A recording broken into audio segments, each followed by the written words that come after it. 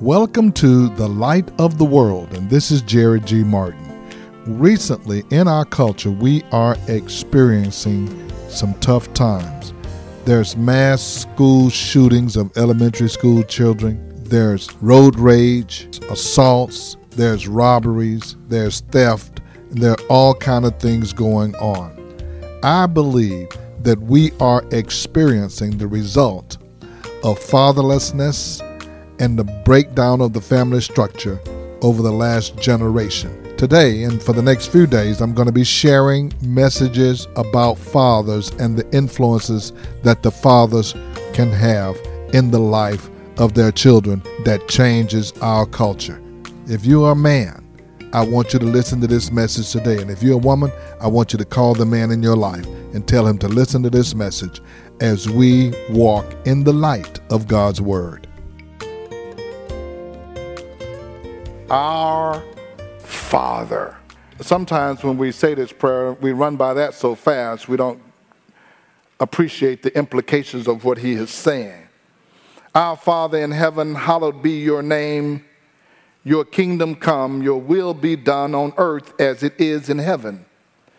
Give us today our daily bread and forgive us our debts as we also have forgiven our debtors. And lead us not into temptation, but deliver us from the evil one. You know, as I'm thinking about that, the thought occurs to me again when we're talking about back in the day. We had to have devotion in school when I was in elementary school. We had to do the Lord's Prayer every day.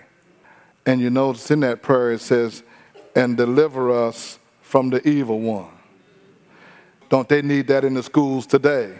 With people coming in with automatic weapons shooting up the kids. Lord, deliver us from the evil one. But we told him don't come in there with that. Thought I'd just throw that in. So, but why did Jesus begin this prayer with the words, our Father? And when we refer to someone as Father, it implies a relationship. Our Father. So who then is Jesus referring to when he say our? The our are only those who have come into God's family through his Son, Jesus Christ. Jesus told the religious man Nicodemus in the book of John that in order to see the kingdom of God, he must be born into it. And if we are believers, if we're saved, if we're in the kingdom of God, we had to be born of the Spirit. And when we were born of the Spirit, we were born of the Spirit of God. And we have entered into the family of God. And whether you know it or not, you are sons of God. Now that sons is a neutral gender, so that women and men, it's neutral. We are sons of God. And you need to appreciate who you belong to. I'm a son, I'm a child of God. I know some people say we are all God's children. We'll talk about that in a minute. But how do we become children of God? We're sons of God. Go to family reunions sometimes, and some of the older folks maybe don't know some of the younger people, and in order to try to figure out who they are, they start asking, well, who's your daddy? So whose child are you? Who's their parent? So there is a connection, and we say we're the sons of God. And I want to look at what Paul said about that in the book of Ephesians. I want to read 3 scriptures because I really want you to know about this father-child relationship. In Ephesians chapter 1, verse 3, Paul writes this to the church at Ephesus, and he said, praise be to the God and Father of our Lord Jesus Christ, who has blessed us in the heavenly realm with every spiritual blessing in Christ. Now look at verse 4 and 5. For he chose us in him before the creation of the world to be holy and blameless in his sight. In love, he predestined us to be adopted as his sons through Jesus Christ in accordance with his will and with his pleasure and will. So he adopted us. He brought us in alongside of Jesus Christ. In fact, the Bible said we are heirs with Christ, and we are heirs and joint heirs with Christ. That means that we get everything that he gets. We have an inheritance. We have a place because we have now a relationship with God. In John chapter 1, verse 12, we are told, "Yet to all who received him," that's Jesus Christ, "to those who believe in his name, he gave the right to become children of God." Children born not of natural descent, nor of human decision or a human will, but born of God. That is the difference between the believer and the unbeliever. The believer has been born again. That's why you've been made new. The Bible said if any man is in Christ, he is a new creation, a new creature, because you've been born again and you have a new family. And I can't help it if you don't know who you are and whose child you are and you walking around like you are orphan. But I've been born again and God is my Father. And I can walk with my head up. I know who my Father is. And when God is your Father, I'll get to it in a minute. You need to understand what you have as a result of it. Paul said in Romans chapter 8, verse 13, "For if you live according to the sinful nature," that's before you were saved and have that sinful nature still living on the inside of you. "If you live according to the sinful nature, you will die. But if by the Spirit," that's capital S, that's the Holy Spirit, "if by the Spirit you put to death the misdeeds of the body, you will live. Because those who are led by the Spirit of God are the sons of God. For you did not receive a spirit that makes you a slave again to fear, but you received the spirit of sonship. And by him, we can go in an intimate relationship. We don't have to just say, well, Father. You can say, Abba, Daddy. That's what Abba means. You got a close relationship with him. You can climb up in his lap and you can say, Daddy, Abba, Father. And he said, the Spirit himself testifies with our spirit that we are God's children.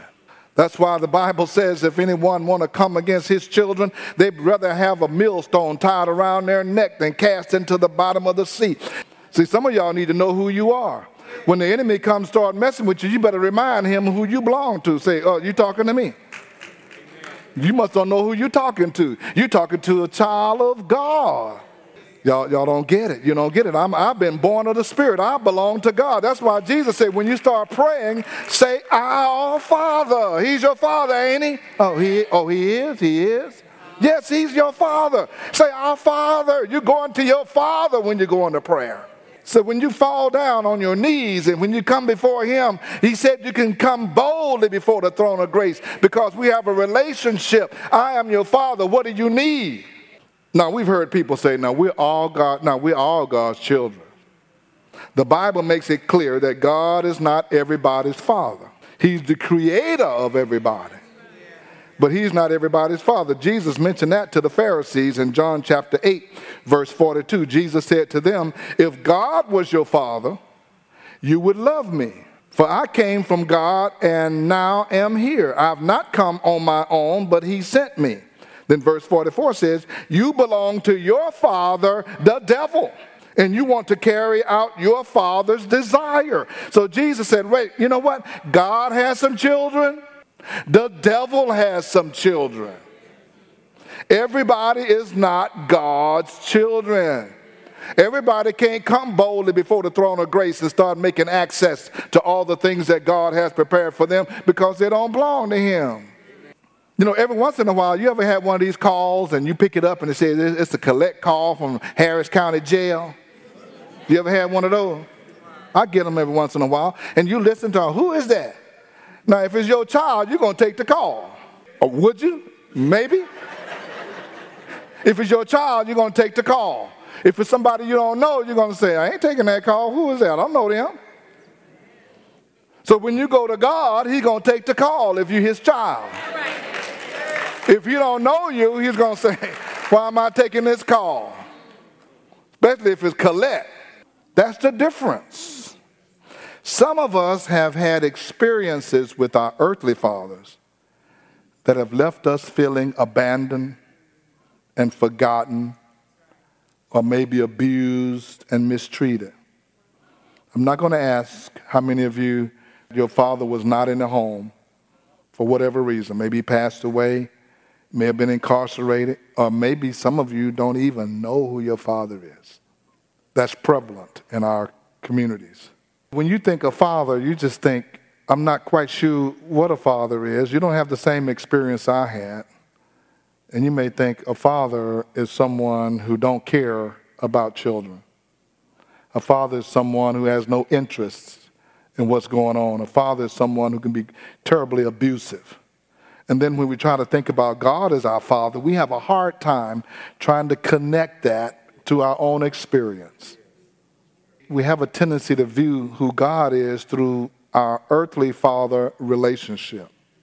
But God, however, is the perfect example of what a good father is and what a good father should be. In Matthew chapter 7, verse 9, Jesus was talking to the Pharisees again and to those who were his disciples. And he said, which of you, if his son asks for bread, will give him a stone, if you're a father? Or if he asks for a fish, will give him a snake? If you then, though you are evil, knows how to give good gifts to your children, how much more will your Father in heaven give good gifts to those who ask him? Jesus said, you got a heavenly Father who knows how to give good things to his children. One of the first things we're told about our Father is that he will and he's able to provide good gifts to his children. And the best gift he gave us was his son, Jesus Christ, dying on the cross. He gave that to us. For God so loved the world that he, what? Gave his only son, that whoever would believe on him would not have to perish, but shall have everlasting life. And because of our relationship to God, we have access to the Father. We have access. Somebody say access. I mean, we can go to him. He's our Father. We can go to him. Some of us were intimidated to go to their fathers. I was intimidated to go ask my father for anything. But my heavenly Father said, come to me boldly. See, I didn't know whether my father was going to give it to me or whether I had to hear a lecture or whatever it was if I asked him for something. My earthly father, although he was a good man, but he wasn't going to give you nothing. He wasn't going to give you no money. By the time he gave you $1, you could have earned it. And that's what he wanted you to do. I'm not giving you nothing. Go out and make some money. When I come to God, he's not that way. He says, come, make your request known. Open your mouth and I will fill it. Make your request known. You have not because you ask not. This is Jerry G. Martin, and I certainly hope that you have enjoyed listening to these messages about fathers and the father's influence on the family. God put fathers in the family. In fact, Adam was the first father, and God honored him, and God gave the man instructions and the responsibility to lead the family.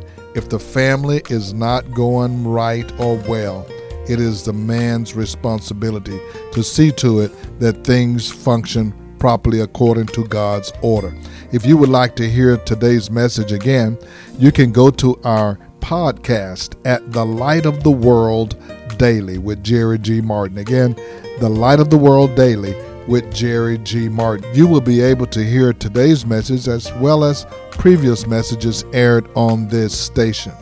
And I want to take the moment to invite every man to join me on Father's Day. If you're not connected in a church, I want you to come and join me. And I have a message for you about the freedom that you can have in Christ Jesus and how to take the responsibility of freedom as we are recognizing that we have come out of slavery and we have been given an opportunity to be successful, but the men need to take the lead in leading our family and our children to be productive citizens and to be successful. I have a special message for every father and every man, so come and join me.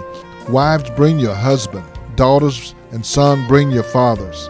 Bring the men in your life so that we can hear this message. And join us on Sunday, Father's Day, at the Light of the World. We're at 16161 Old Humble Road. God bless you, and I'm looking to see you on that dynamic Sunday.